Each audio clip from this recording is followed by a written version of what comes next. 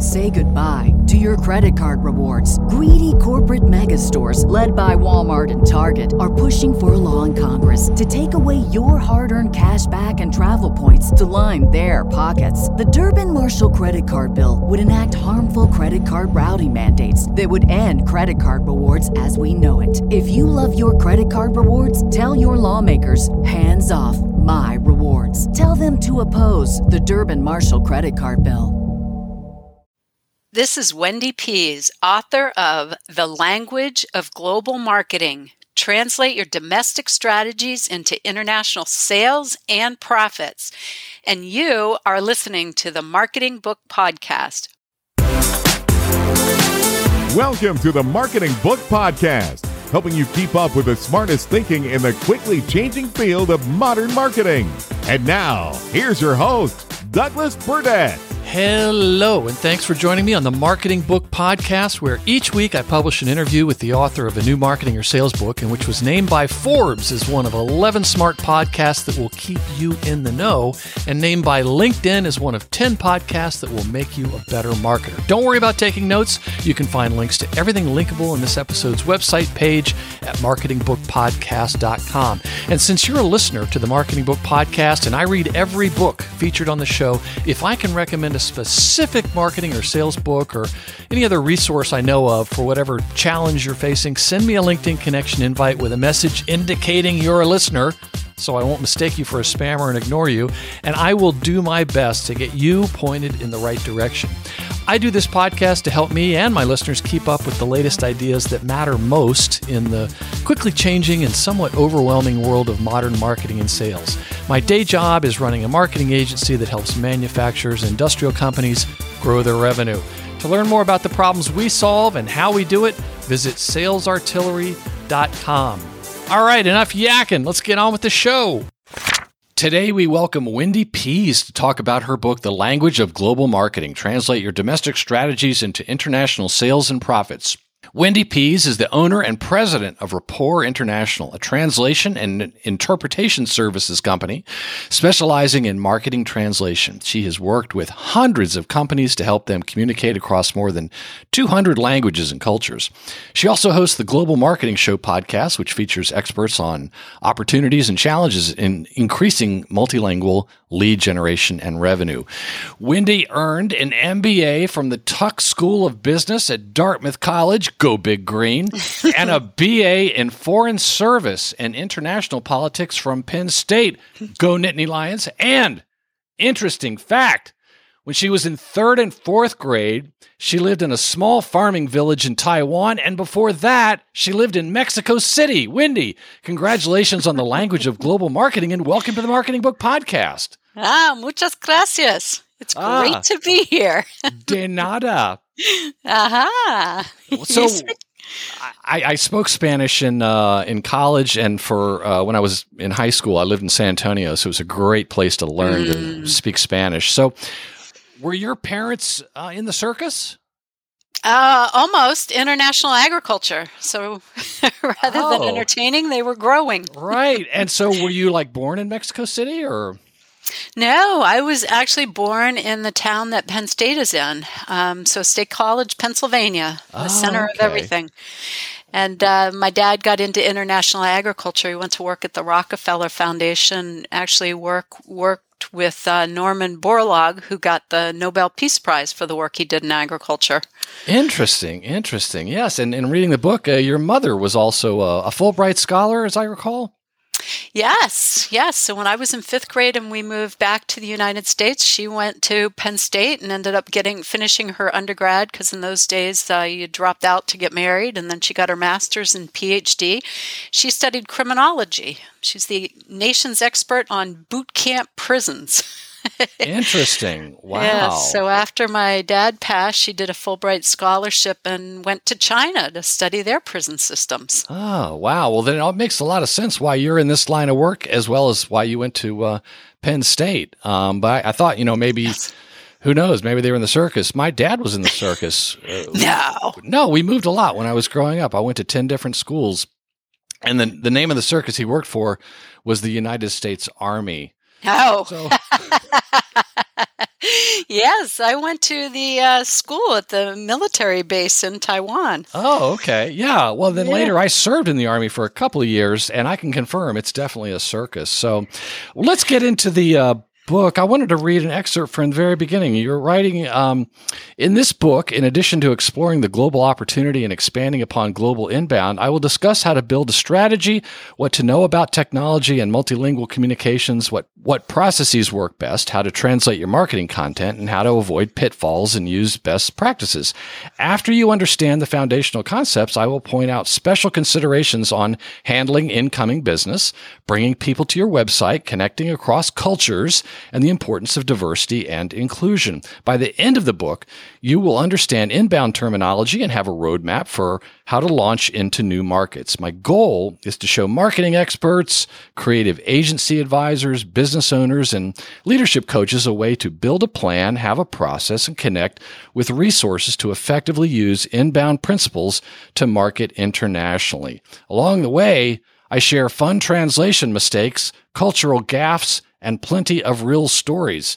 Well, I have earmarked every cultural gaffe and joke, and I can't wait to talk about some of these. In fact, let me just mention one, okay? Now, we're going to have a serious conversation, but there were a couple of them. Let's see. For those playing the home game, we're going to start on page 44. And this is one I'd heard of. You write, when Coca-Cola expanded into China, they failed to realize that their brand name translation meant bite the wax tadpole in many areas. And in some areas, it translated into female horse stuffed with wax. I could see how a lot of people would be turned off by that, but like with a lot of these cultural gaffes, they may have been overlooking a niche that could have worked for them. Maybe not. But I saw a video that you created about why you wrote this book, and it was very interesting. And I'm going to include that video at your episode's website page at marketingbookpodcast.com. But I was wondering if you could talk about why you wrote this book, and it goes all the way back to a trip you took to Morocco when you were younger. So take us down the road to Morocco, Wendy Pease. Sure, yes. Oh, I'm so thrilled that you read the book in such depth. I'm really, really honored. So thank you. Yeah, so I was in my mid-20s and I had never done the backpack trip through Europe like a lot of college kids do. And so I had saved up a bunch of money and went and traveled for 4 months. And at one point, a friend of mine from Penn State, Sharon, she joined me and we went from the Rock of Gibraltar and took the ferry across the water and landed in Morocco. And when we got off the ferry, we were surrounded by a bunch of guys. And they were trying to grab our bags. And we figured out they were taxi drivers, but still it was very intimidating. And the two of us linked arms and stood huddled together trying to hold our bags with us. And we were scared. And it was just about dusk. And we didn't know the culture. We didn't know the language. I had been traveling. She was just over there for a couple of weeks to travel around with me, but I had been traveling for months. I have been in multiple situations where I'm the only white person or only woman. So it really stood out in my mind as a time that I was frightened. And luckily, they were just trying to be nice, trying to get us to our hotel. We picked one and got there, and it was probably 300 yards away from where we were standing. But you paid someone to drive you there. He didn't tell you how close you were, right? No, not at all. And so, who knows even how much we paid because we were trying to figure out the currency. So it all worked out fine, and we had a marvelous visit. And, we went to Rock the Casbah and had a marvelous time. But it was a scary situation. And you met some others who were able to help you with learning a little bit more about the culture and some of the words to use, and that was a sort of a turning point for when you then started having fun there, as I recall. Right. So on the ferry over, we had talked to a couple of guys that spoke Arabic. And when they got off the ferry, they were on their way. They knew where they were going. And we had arrived around dusk and we were starving and wanted to go out and get dinner. And I can remember sitting on the edge of the bed going, do we go out there? And I mean, if you know me, I have no fear of people, no fear of culture. So for me to be giving you this image of me sitting on the edge of the bed, that's just not me.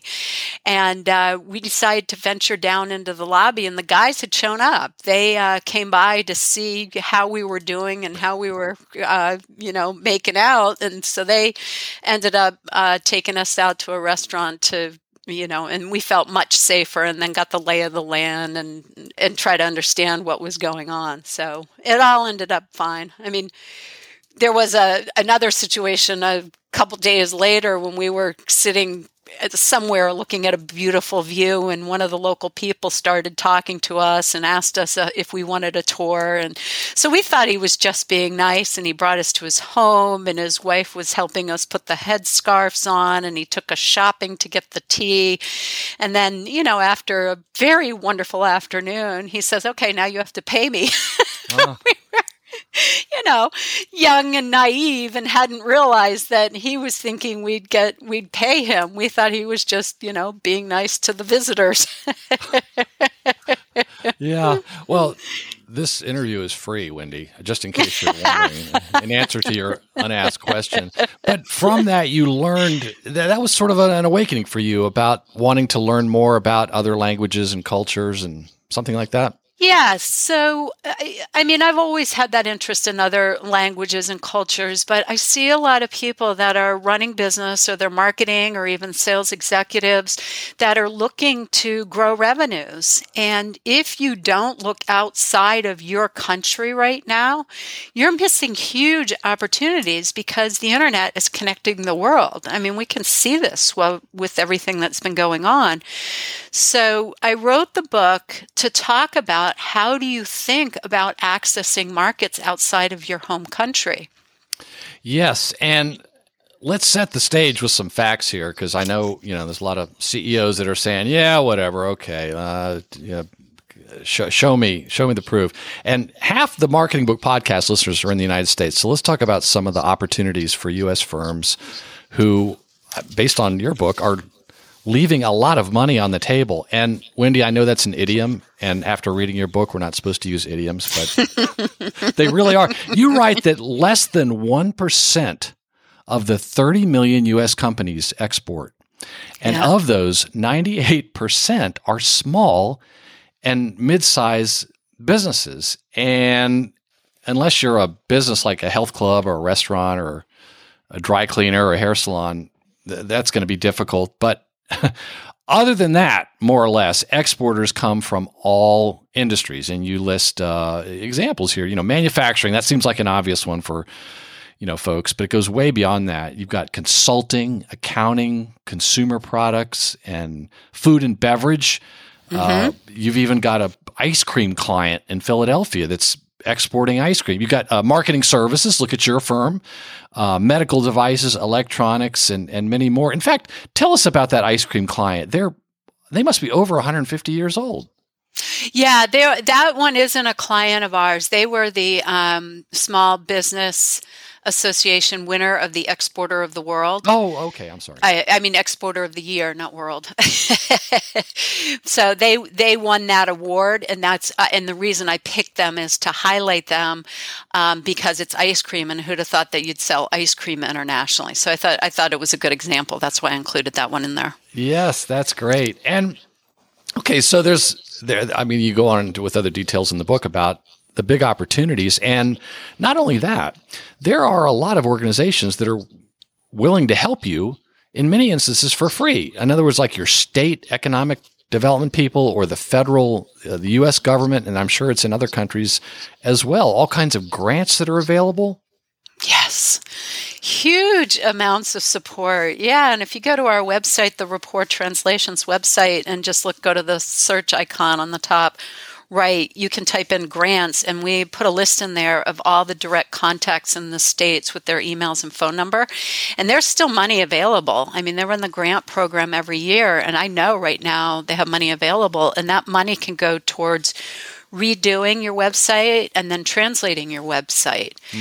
And the reason they do this is that the balance of trade is off. And if you think of all the products and services that we bring into the United States, we're not sending it out. Yes. So when I hear people worried about China beating us, I'm like, well, just sell into China. Bring the money in here. Yes. But there was one line in the book you mentioned. A trade expert once told you that the biggest fear of exporting is not being able to speak the language. Hello, people. Just call Wendy. And we're going to have links to everything. You know what? And after reading the book, if you're like a good agency person, you make a distinction between what a prospect or a client wants versus what they need. And you've got stories in there, and I'm going to tell one in here. So if Wendy can't help you, she's going to get you pointed in the right direction. So just, folks, just start there, and you'll save time. You'll probably save money. But I want to talk also about the language thing. In other words, people think, oh, we'll just do it in English. But the very interesting research, and I'll mention some of it. Over 90% of people who speak English as a second language want to read website content in their native language. Yes. And over 56% will spend more on purchases from translated websites. And another one is 72% of consumers are more likely to buy a product if the label or information is in their own language. And I got a couple of, 90% of internet users, when given the choice of a language, they always visit a website in their own language. So it was just a wake-up call, and I learned a lot, and 300 and some books on the show. I haven't had a book about this topic, so it was really it expanded my understanding of what folks can do. And there's a line in Glenn Ross, the movie, based on the play by David Mamet. And Alec Baldwin says, "The money's out there, people. You just got to pick it up." Do you remember that? I don't remember that line, but there were a lot of classic sales lines in that movie. And he says, "The money's out there. You pick it up, it's yours." And so I remember that. But I wanted to jump ahead. You write that Airbnb and Nike are two examples of consumer-facing companies that effectively use translation on the website. What are and I wanted people to know that those are two that are a really good example. What are some of the things that they are doing right? Okay, so Nike, I love their running shoes. I've run in their Air Pegasus for years, so that's a favorite one. And I love travel, so Airbnb. So I picked those up because they're doing some really good things. If you're going to go buy a Nike product, you want to see people who look like you, doing sports like you. You want your local teams on there. So they have a very localized message and website. And so if I click on it here in the Boston area, I'm going to see the Red Sox and the Patriots and the Revolution, all the teams that are local to here. They're assuming anybody who lives here is going to be a fan of them. Whereas if you go over and on their front page in the U.S., I can't remember exactly what it is, but it's something really big. If you go into their site for Argentina, football or soccer is going to come up first because it's a much bigger sport. So they really thought it through. They get the emotion. They care. Their message is everyone is an athlete. So that carries through to all the countries, and then they really customize it to the local country. Airbnb, on the other hand, is it's focused on people who are traveling around the world, and the people who are putting the content up they could be from all over the world. So they're more of a platform where the users are generating the content. And so what they've done is they have translated their standard words on how the description is, and they have a pattern. So they can so if I go into Airbnb and I want to list something in there, it's going to come up with the translation. But then I can write the description in any language I choose, and they leverage Google Translate or Machine Translate. I'm pretty sure it's Google Translate on there to do the translation. And so users who are going on there know that it's not the company writing the descriptions of the place. And so you can get the gist enough to know. So I in the book, I used an example of I've always wanted to go to St. Petersburg. And I went on Airbnb and I could tell that the place I was interested in, that I searched out was close to the things I wanted to see. I could see it had a 5-star rating, and then I could use machine translation to get the gist of what people who had stayed there said about it. So here are two global companies that really thought through their persona and how they wanted to relate to their marketplace, and they did it very successfully. And did you end up going to St. Petersburg? No, because I wrote the book during COVID, so I just had my dreams. Yeah. Well, if there are any listeners in St. Petersburg, please make sure to reach out to Wendy. If she wants to visit you. I do. I want to ask you about something. In that same video, you mentioned that this became sort of a pandemic project or a lockdown project in a certain way. Mm-hmm. And I can't remember if it was that video or another thing I saw. You mentioned there was some Finnish word related to being drunk at home in your underwear. and not going out. Yeah, what was that? What is it? Kalsitakonit. And what does it mean? It means I'm at home, I'm in my underwear, I'm getting drunk, and I'm not going out. Oh, man. That's my new favorite word. It's so applicable. I mean, I'm not right now. I'm fully clothed. I know you're wondering, but I love that word. And I just thought, she gets me. Which is actually one of the things that you want people to get when they're looking at a translated page. Like, yeah, these people get me. It's like they aren't trying to sell me bite the wax tadpole. So. Right. And see, it's a good thing you're talking to me, because if you put that word into Google Translate, it translates into buttocks. Oh, really? So it completely misses the meaning. That's the problem with Google Translate and doing your high-quality marketing material. Well, speaking of buttocks, Wendy, you're bringing it down to my level. There's another one I want to mention. When Clairol, the hair care product, launched their curling iron called the Mist Stick in Germany, they must have forgotten to do their research. Mist is the slang word for manure in German. Not many women wanted to use a manure stick on their hair. How do you know that, Wendy? I mean, did you? No, I'm kidding. Research. Didn't you see all the citations in the back of the book? Yes, absolutely. I know that women do not want manure on their hair. Yeah, I can understand that. Hey, I got another COVID quarantine word for you. It's a German word. Oh, what is it? Is it the one about the bacon? Kummerspecht. Yes, grief bacon. Explain what that is. That one spoke to me as well. Right. Well, no, I heard in your other podcast you had lost weight. I did,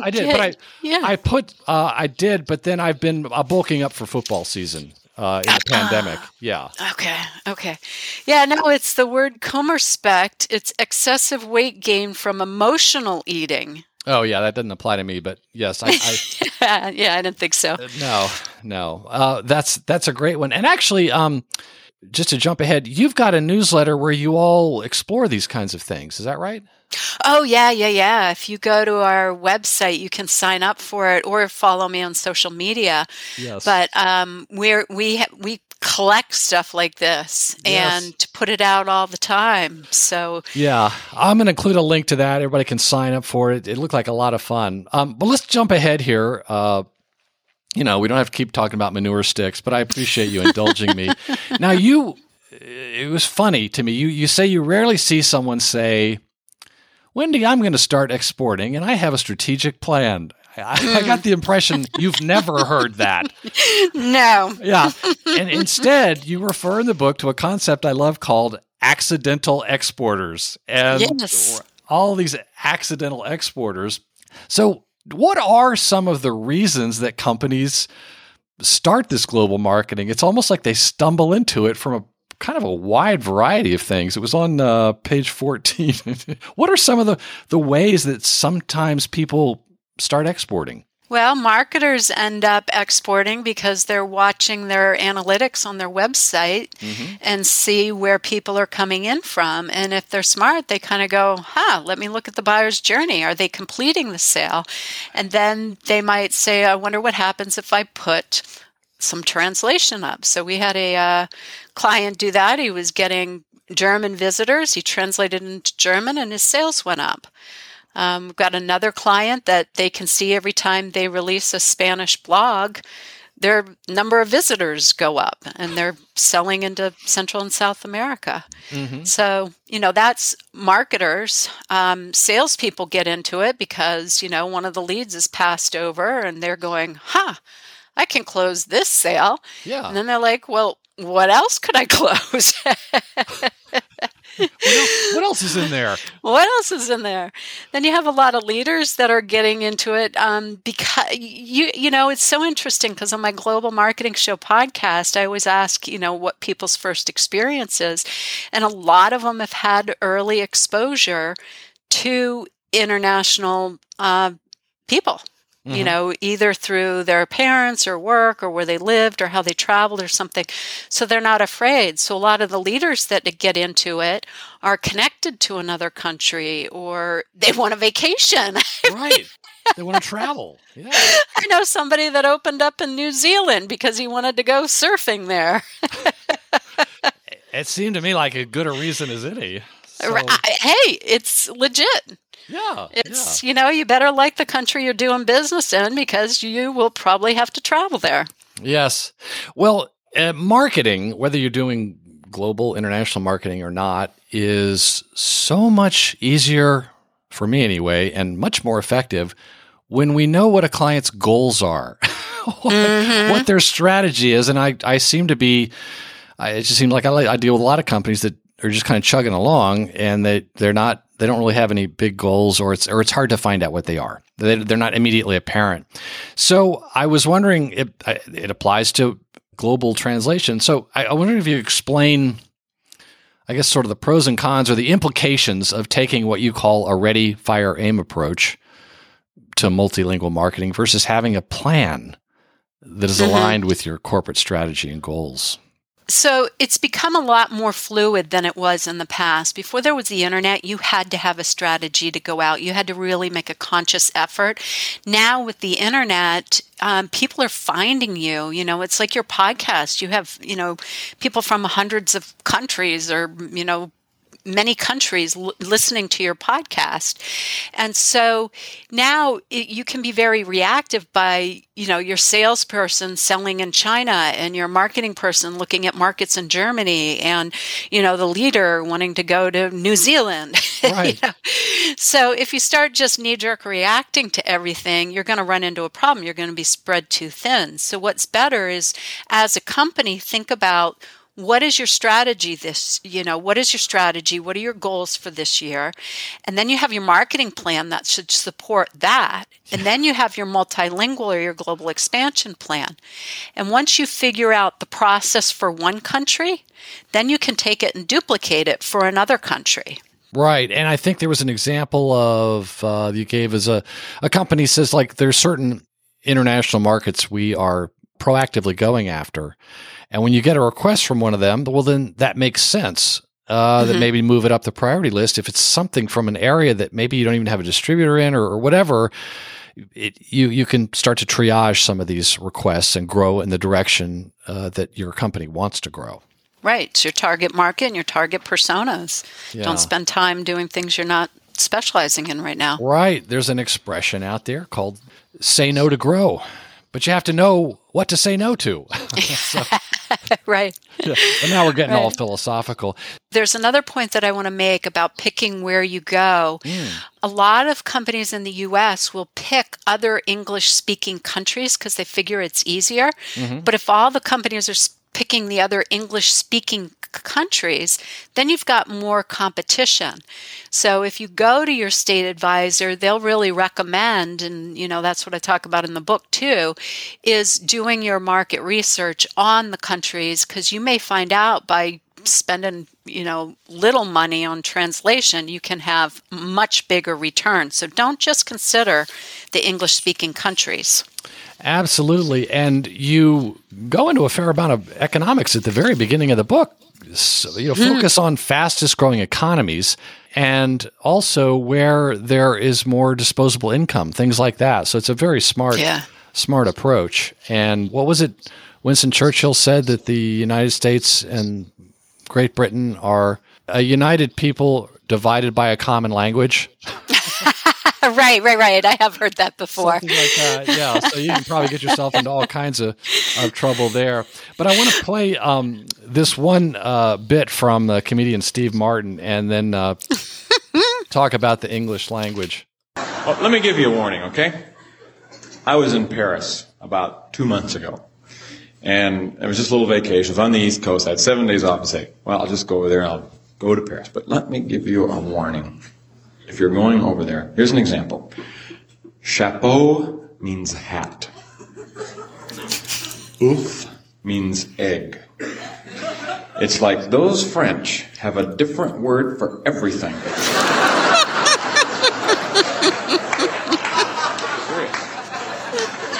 See, you never appreciate your language till you go to a foreign country that doesn't have the courtesy to speak English.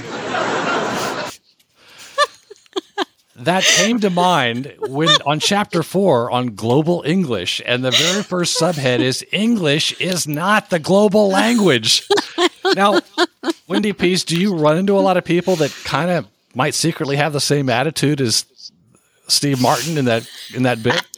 Absolutely, all the time. I'll talk to companies. They'll say, "Oh yeah, we're international. Oh no, we don't need to translate. English is the global language." I'm like, nope. Yep. You could be selling more, but we'll let you find that out. Yes, and some of the things I already mentioned about people who want to read it in their own language. And there was a very interesting chart in your book on page 30 that I want to mention, and it's you say there are over 7,000 languages in the world, but almost half the population speaks one of the top 10 languages as their native tongue. Mm-hmm. And then on the chart, which I found interesting, is that you've got the language and then you break it out, you total it, but you also break it out between native speakers and people who speak it as a second language. And I just wanted to run down the list here. The top one is English, over 1 billion, and then Chinese, over 1 billion, but they're very close. Mm-hmm. And the third is Hindi, Urdu, and then Spanish, and then Arabic, and then French, and then Russian, and then Bengali, and Portuguese. It was very, very interesting, and I just thought it was interesting that it seemed like relatively small number of native English speakers. So... and then I guess that also explains in another chart, you show that it's one of the top 10 languages on the internet. Which is interesting because this is based off of Common Sense Advisory's research, and their current research is coming out and saying that the internet, so this English is one of the top languages, but that's changing because a lot of websites and the internet really launched in English and you had to know English to use it. But now more local businesses are putting up websites and putting up content. So the percentage of English websites and users is trending down. Okay. Well, that makes a lot of sense. So particularly for people who are lulled into thinking that it's the people like Steve Martin who thinks it's this global language. The other funny part of that bit that I didn't play is he says, so he gets to France and he doesn't speak French. So what he does is he tries to speak English with a French accent. Yes. And then he says, okay, that didn't work. So I just spoke loudly. Well, yes. Do you remember the part in the book when I'm talking about my Uncle Art in Paris? Oh, right. That's probably what put it in my head. Yeah. Yes. He gets all ready. He's got this was pre-internet, and he got his little book all out, and he wanted to ask where the Louvre is. So he says, "Où est le Louvre?" And, had it all down pat. The person understood and responded, and he stood there dumbfounded. Still didn't know how to get to the museum. Yes. Oh, that's so funny. And it's actually part of that same bit from Steve Martin where he says, you learn a few of these terms and you say it and they think, oh, you speak French. And then you don't realize you're agreeing that you want a shoe cooked up for dinner and you've agreed to have them shove it down your throat. Sure. Yeah. Oui. Yes. Oui. So just to mention one other opportunity for at least back to the U.S. firms, the U.S., I didn't realize this, has the second largest population of Spanish speakers in the world, second only to Mexico. Yes. Such an opportunity. But again, another thing I learned is that you write that Google provides its search ability in more than 130 languages. But most companies are still providing information in English only. Now, you don't recommend trying to handle all 130 languages from the start. No. And this is a recurring theme in the book, I gathered. In other words, practicing sort of a triage of what to start with. Mm-hmm. Is it crash and burn when somebody thinks, we've got to get our entire website in 130 languages? Well, I think they're going to crash and burn as soon as they realize the expense. Because if you think of the expense of building a website, now you're doing a completely, other website in another language, and then again and again and again. But there's an episode on my the Global Marketing Show podcast where I interviewed a woman who worked for a company that's no longer around, but she said they were in the travel industry and they tried to launch in a lot of places. They had venture funding and they went too wide too quick, and so they ended up imploding because they didn't have the depth on the ground in the places that they were trying to expand to.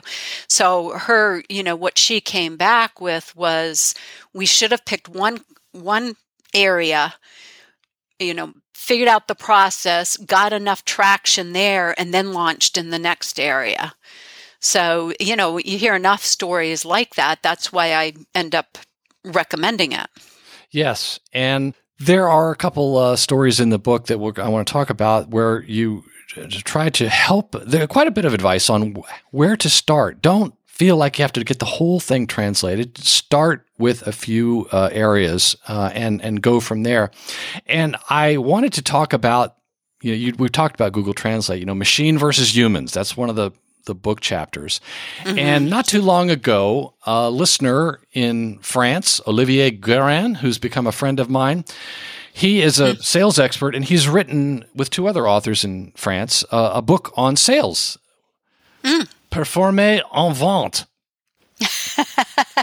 Very nice. Yes, it's like I speak French. So he sent me a copy of the book, and he says, "I know you don't speak French. My wife and daughter do," but I said, "Look, I would still like to do just a bonus episode with you just to talk about the book because this is so exciting, and there seem to be a lot of listeners in France." And so I said, look, can you take the book and just, run it through Google Translate and send me a PDF just so I can kind of get an idea? And I wish I had read your book first because then I got the document and I was able to sort of see how it worked on the table of contents. But then I couldn't read it. As hard as Google, the folks at Google work to get these things translated, I was completely lost. We still had a great conversation. I'll include a link to it in this episode's website page. But then you told an even better story, Wendy. And I want to quote from the book here. You write, Ken Kahn, the owner of O Toys, called us for translation in an interesting situation. Sales of his building block marble run toys started skyrocketing on his website, and he wanted to know why. He followed the electronic trail back to a Japanese website that gave a highly positive review of the specialty marble run.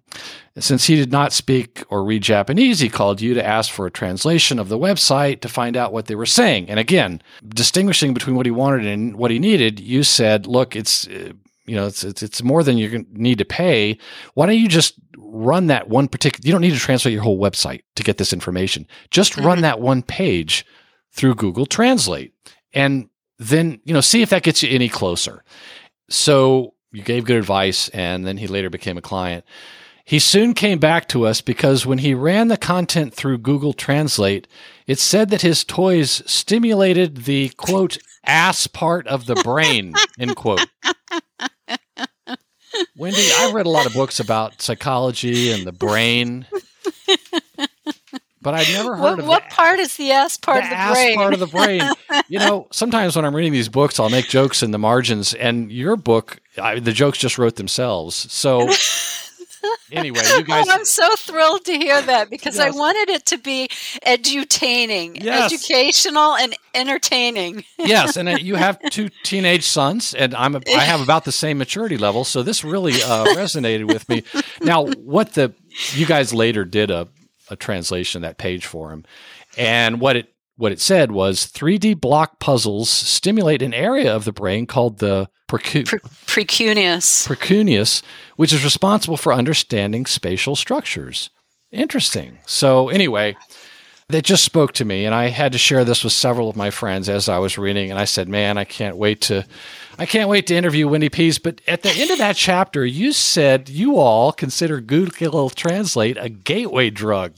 What do you mean?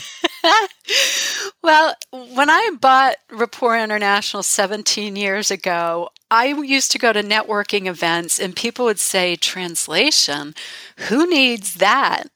So I'd have to give examples of the clients. And then 10 years ago, when Google came out, people said, well, isn't Google Translate going to put you out of business? And like you were a travel agent 25 years ago or something. Right. Yeah. And so, we kind of didn't know. We kept an eye on it, but business kept growing. And then all of a sudden, I've noticed in the past few years that people come to me and they say, we need that translation that, really talks to the people and connects with them. I'm like, yeah, culturally adapted translation, right. Which is high quality translation. Yes. So Google, now people realize that people are people and we speak different languages. You can communicate across different languages. And they're kind of sussing out the difference of when you use Google Translate and when you need to go high quality. There's still a lot of room to go because if you go on a lot of websites, they have the Google Translate plugin. And boy, you can get me started on that if you want me to go that direction. Oh, yeah. Well, it's true. It's almost like I could see why you call it a gateway drug because it gets people to, like me with that book that Olivier wrote. I was like, wait a minute. Now I see the limitations here. And you've got some other examples here, and I can't resist. You write, when Mitsubishi marketed its Pajero in Spain, they were embarrassed to discover too late that Pajero is slang for wanker or masturbator. I think it goes without saying that the men of Spain did not line up to purchase that one. Well, I don't know, Again, there's always the niche, Wendy. And then there was another one, Peugeot in China. And in Mandarin, the spoken name of Peugeot means handsome. But in the dialect of southern China, it sounds like the word for prostitute. So I don't know. I'm just putting that out there. So one tip you had on there that was great that you mentioned earlier was, first off, you don't have to translate everything. Just take a few steps, but look at your website analytics to see. This is a secret ninja trick, one of many she includes in the book. See if you already have business or traffic coming in from other countries. You can see that on Google Analytics. That'll give you some idea, of where you might be able to start and also what pages. And then the other thing it's just like when you have a website like we have for a client and you need to go back and tend to the content, right? You have to go back and update things and see how it's going, but you don't have to do every page. Start with the most traffic pages on your website. Right. And, quite often the Pareto principles there where 80% of your traffic might just be 20% of your pages. But there was also another thing that warmed the cockles of my heart when you mentioned, talk about the big 5 questions to help determine the types of content that should be translated. This is where you talked about Marcus Sheridan's book, They Ask You Answer. And I am a big time Marcus Sheridan fan. I am too. He's on the Douglas Burdett Man Crush list. And I've actually interviewed him about his first and second edition. And he's also got another great book about video. And I was wondering if you could talk about those 5. If not, I can tell you which page Yeah. Oh, I have his book right here. Okay.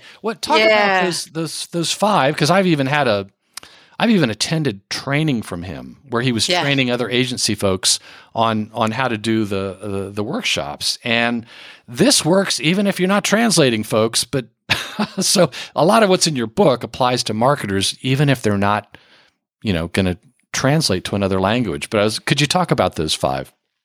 Yeah, sure. He's great. I've met him a couple of times. I've talked to him. I've talked in the book. I talk about him. I think his book is fantastic. I refer to it all the time. So he says when people come to your website, they want to know the answers to the 5 big questions. Mm-hmm. So number 1 is about pricing and cost, and he gives a really, in one of the sessions I was in with him at Inbound, he talked about how you write, you have to cover costs somehow. And if you're custom pricing, then you can, there's ways to talk about it. So, but if you avoid that on your website, people will click away, which is very interesting. And I've seen the analytics on his site. He may have shown them to you where he shows that the pricing pages are always some of the most trafficked. Yeah. Yeah. So we do, we have blogs on how much does a translation cost, and we talk about stuff like that and try to be as open as possible about it. So the topic number 2 is problems, how to turn weaknesses into strengths. So he talks about there's a certain kind of pool that his pool company does, and the other one he doesn't. And so he talks about that. And so, of course, talking about your weaknesses, you're going to point out your strengths, and so you can pull that in. So you have to do that, or people won't believe you because you're not talking the good and the bad. Right, like he'll say why a fiberglass pool might not be the best purchase for you. Right. He's a fiberglass pool company. Yeah, big credibility. Number 3 is versus and comparisons. Mm-hmm. How often do you go, the best bakery near me, the best Chinese restaurant near me, the best auto body shop near me? And so it's the best. So you do the versus and comparisons. Wouldn't that also be like Google Translate versus hiring a translation service? Like helping people to understand their options. We have so much content on that. Mm-hmm. That's probably the biggest thing that we compete against, and I just shake my head. But his trick is that you take all the competitors you normally go against, you, in the first paragraph, write about you. This is what we specialize in. This is how long we've been around. These are some of the clients we work at. But we want to look at some of the other ones, and then you list them out. But all you do is you give their name, their location, and, their size or something. So it's just a factual list, whereas you've talked about yourself. Yeah, I know. And we've done that on our agency site. And the first time I did it, it was to show a client how it worked. And within 2 weeks, we were top of Google for, the specific, agencies in this particular area. And that wasn't terribly important, but I just showed him, you see, here's how you do it. And he says, well, how come you don't list yourself? Because they're on my website. So if you Google Richmond, Virginia pool companies, you're going to find his pool company. And he says, but I remember the story is that he never wanted to answer that question, but he said, you know what? I'm going to answer every question I ever got from a customer, and I'm going to put it on there. Now he's, he got past that. He is the pool company still runs, but I don't think he's involved in that. He's world renowned. And if you ever see him talk in a big auditorium, he's masterful with the crowd. Oh, absolutely. So I could see why you have a boy crush on him. He lives near me too. Oh, does he really? Not that he comes over, but Well, he is. But that's what's so great about him. He's just down to earth. Mm-hmm. He's a nice guy. Yes. And just a phenomenal communicator. And, it's like everything I've seen him do or I've seen him write, I read it and I go, oh man, it's like he's a year or two ahead of me. Because I will have done everything wrong and he will have too. And he'll say, look, this is the problem and here's how you get around it. And it's just, it's great. I'm sorry, I got us off track. You talked about the fourth one is... Well, wait. I have to let you know, he did write me a fantastic editorial review on Amazon. So if you go to our book page and look there, you'll see... Oh, wow. Yeah. So I would enjoy that. Yeah. Yes, because he's talking. People have asked him for a book on global marketing or translation, and he says he hasn't had a go-to resource. So I'm the go-to resource. I was like, oh my gosh. Well, as Ali G would say, respect. Yes, but anyway, back to Marcus. Topic 4 is reviews. Get reviews. Yes. Yeah, and then best in class is topic number 5. Those are terrific, and I would invite people to check those out in his book. Seems like I'm recommending that all the time, and yet, it's so counterintuitive for so many companies. And even in his second edition, he talked about how he's been hired to speak at pool conventions, big ones, and he explains exactly what he did. And he said only 1% will do it. So I don't know. You can lead a horse to water. Oh, sorry, another idiom. Now But that's the same thing with business people. I mean, if anybody's out there thinking about starting a business, share your idea with everybody and anyone and everywhere, because it's that ideas are all over the place, but who can implement? Yeah, that's right. Well, there were just a couple other real tactical things I wanted to ask you about before we start to wrap up. And one of them that I just think would be helpful, and obviously I didn't know these things. You write, we get a chuckle when people ask us to do a 12-page translation for next day delivery. We like to ask, how long did it take you to write, edit, and finalize the document? So explain why you ask that question.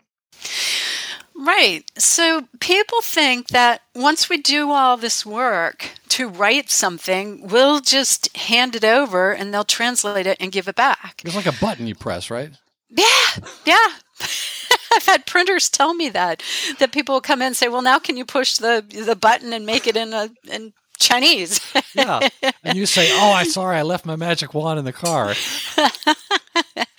I say, bring them over here. We'll work magic and get it done. But, we've done some fast turnaround stuff. We can do it. We can always take a big project and divide it out. But imagine if, we were writing a book and you said, you write the first half, I'll write the second half. The style is going to be different. It's, you might use different words. So translation is interesting because it costs, on my light research, this is just from years in the industry and watching, that it costs about the same to write something as it does to translate. And here's the reason why. On the writing, yes, you have to come up with the ideas and you have to outline it and you have to get the thought and you have to edit it. Well, translation, you've got to do all that because you've got to make sure the message is appropriate. Plus, you have to be fully bilingual. Understand, the references and the messaging in. So, just a good rule of thumb is how long and how much did it take to write it? It's going to take about that long and that much to translate it. Yeah, I didn't realize that. And otherwise, if you don't take your time and make sure it's translated properly, you might run into the problem that Puffs started experiencing when they marketed their tissues in Germany. In German, Puff is slang for brothel. I don't know about you, writes Wendy Pease, but I do not think I would want to use a tissue named brothel to blow my nose. No. Ew, no. So, jumping ahead, search engine optimization, I didn't know about any of this. Explain and we can't go into all of it, but explain what you mean when you write, do not ignore SEO. Translate it. Yeah. So you imagine you're an expert on SEO. You understand it in English. And so you take all the time to do your keywords and, how the content is and what people are going to search for if they're phrases. So it takes a lot of research. Well, the same goes into the language. Because we ask people to pull their keywords out, and then we can give some options for what the keyword, because there might not be a direct translation. There might be multiple words, just like when you're doing your keyword research, you're looking at multiple words or phrases that might work. So with translation, you want to make sure and do the same thing. Provide the list of keywords. And then you've got all your headers and your footers and your titles and your tags. You don't want to forget about that. Yes, you're right. Remember to translate all parts of your website, including keywords, expressions, tags, titles, anchor texts, script messages, image titles, and subtitles so that search engines can find and rank you in the target language. And then there's even the other things about the href language and you have to tell them about what language it's in, and then if it applies to a particular country, you have to indicate Spanish, but then it might also have information specifically for Peru, for instance. It's not something you can just again press a button. Just two other quick questions. Let's talk about videos. Talk about what you should do with you produce these videos already, and they'll say they're in whatever your language, English maybe. What do you do with your videos so that people can understand them? What are some things that can be done to existing video? Well, as any good marketer does, is you look at who your audience is and you say, what are they going to be using it for? So if you're targeting a population that doesn't have a high literacy rate, they're not good at reading, you're definitely going to want to put voiceovers. But if you're doing something that somebody may be watching at work, and they can't turn the volume on, you put subtitles on. So there's all sorts of different considerations by age, by language, by, budget. Voiceovers are going to be more expensive because you have to translate it and then have the voiceover actor read it. And so we'll work with that. But it's a great opportunity. I mean, if you've ever watched TED Talks, they have the titles closed captioning on there. And it looks like it's done live, but those are done in advance. And so they can stream the titles as soon as it launches. Oh, really? Interesting. Yeah. So all this stuff that looks like somebody might be doing it live you can do, instead of training and doing it live, record it and then translate it and put the subtitles on. And then you've given access to the people, any of the staff members. I mean, that's a whole other book. The language of global HR, hiring non-English speakers. Manufacturers have a hard time getting employees here in the U.S. And there's some manufacturers that have no problems because they've figured out how to hire non-English speakers and manage to that, not expect to teach them English. But they get great workers. Yeah. I'm full of information. Oh, we're only skimming the surface here, folks. But actually, you don't listen to somebody who says, we can't use our videos. They're in English. No. You can, you can certainly produce them in some other languages, but you don't have to, what do they say, boil the ocean here to get started. The last thing I wanted to ask you about. Boil the ocean. You ever heard that expression? Boil, yeah, I have, and I'm trying to think about how we'd translate that. Oh, I know. I'm sorry. That would be a rough one. I'm going to have to pay an idiom tax. But the one last thing, one more landmine that you explain to people, like, don't step on this landmine. You write, in the Global Marketing Show podcast and in research with product managers, I hear about avoidable mistakes. And the number one mistake is not being consistent with naming and terminology. If you have one translator for your marketing materials, another doing the user interface, and a third doing the software commands, they might all use different translation for a single word. You see this more often than you'd prefer? Yeah, I see it. And sometimes I may not be aware of it because I may be working with, but that's the generous I with my team, my amazing team. We may be working with one department, so we may not even be aware that it's happening. I just like know the marketing that materials, but they're not in charge of like the user experience on the website. Yeah. We had, I think I put it in the book. We had a client, it was before I was around, it was the prior owner told me about it, that she had done all the translation for this company and they had toys. It wasn't Kenkanzo toys, it's Tomy. And they shopped out the catalog that they were taking to a trade show and they went with a cheaper cost vendor and they got to the trade show floor and all the salespeople were like, what toys are these? They don't match the... Oh, that was in the book. That was in the book. Yeah. Yeah, so I think it's a good example of, so that company hasn't strayed from us since, because we even have their product managers calling us up saying, hey, we're re-releasing this SKU. Can you find the original content so we can edit it and update it? So we'll go back into our archives and pull it up and keep consistent. Yes, that's great. Okay, one last screw up. Braniff Airlines wanted to promote their upgraded leather seats to their Spanish-speaking markets using the same slogan that they were using in the U.S., fly in leather. The slogan did fine throughout most of Latin America, but in Mexico, the translation, vuela en cuero, gave a very different connotation. In Mexican Spanish, it meant fly naked. While Right. fly naked is memorable, it was not the intended message. I don't know. I mean, again, there's a niche, but I'm just putting that I think out there. Richard Branson would have targeted that niche if it really was. He could pull it off. He could pull it off. Yes, that's a good point. So, Wendy, if readers took only one thing away from the book, what would you hope it would be? Do not use the Google plugin on your website. Call me and we can figure out an affordable way to meet your needs. Yes. There was one chapter where at the end of the chapter, you recap some of the key points, and there weren't many on this one chapter, and it said, turn that thing off or something like that. Very, very clear. So that's great. What is just one thing a listener could do today to get started, put in action one of the ideas from your book, or maybe one that we've talked about?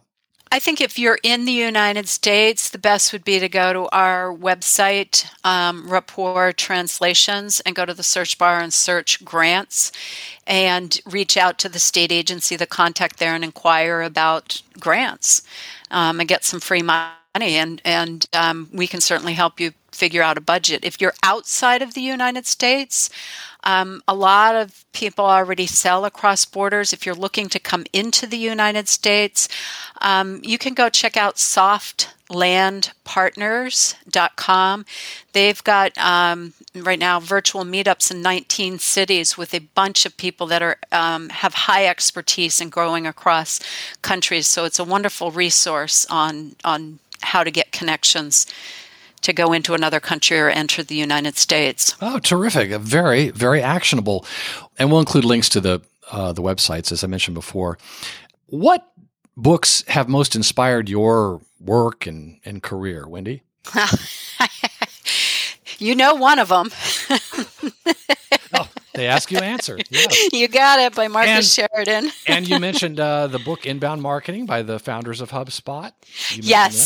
Yes, and you've talked about that before in your show and your podcast, so I'm sure that's a classic. And then the third one I'd say is Traction. For any business owners. I found that was very, very helpful. Absolutely, and I've read that a couple times. It really is good. And you actually, when we skipped over it, but we were talking about goals or objectives and strategy and all that sort of thing, you recommended that the reader read that book to get more in depth about that, because it's a little bit outside your swim lane, but you're again trying to get folks pointed in the right direction. I could not agree more. It's really, really excellent. So, are there any recent or upcoming books that you recommend or are looking forward to reading now that you've got time to read books again? Yeah, another one is Global Dexterity. It's about how to build relationships across cultures. It's by Andy Malinsky, who's a professor at Brandeis University. I've read a good part of it, and I really enjoyed that, so I found that was helpful. And then there's two others that I have on my table to read. I read like a book a week, so I'm going to go broke now that I know about your podcast because I'm buying all these books to read. Maybe you should start a podcast. No, you've got one. So. I've got one. Yeah, the Global Marketing Show. Yeah. So another one is The Accidental Business Nomad by Kyle Haggerty.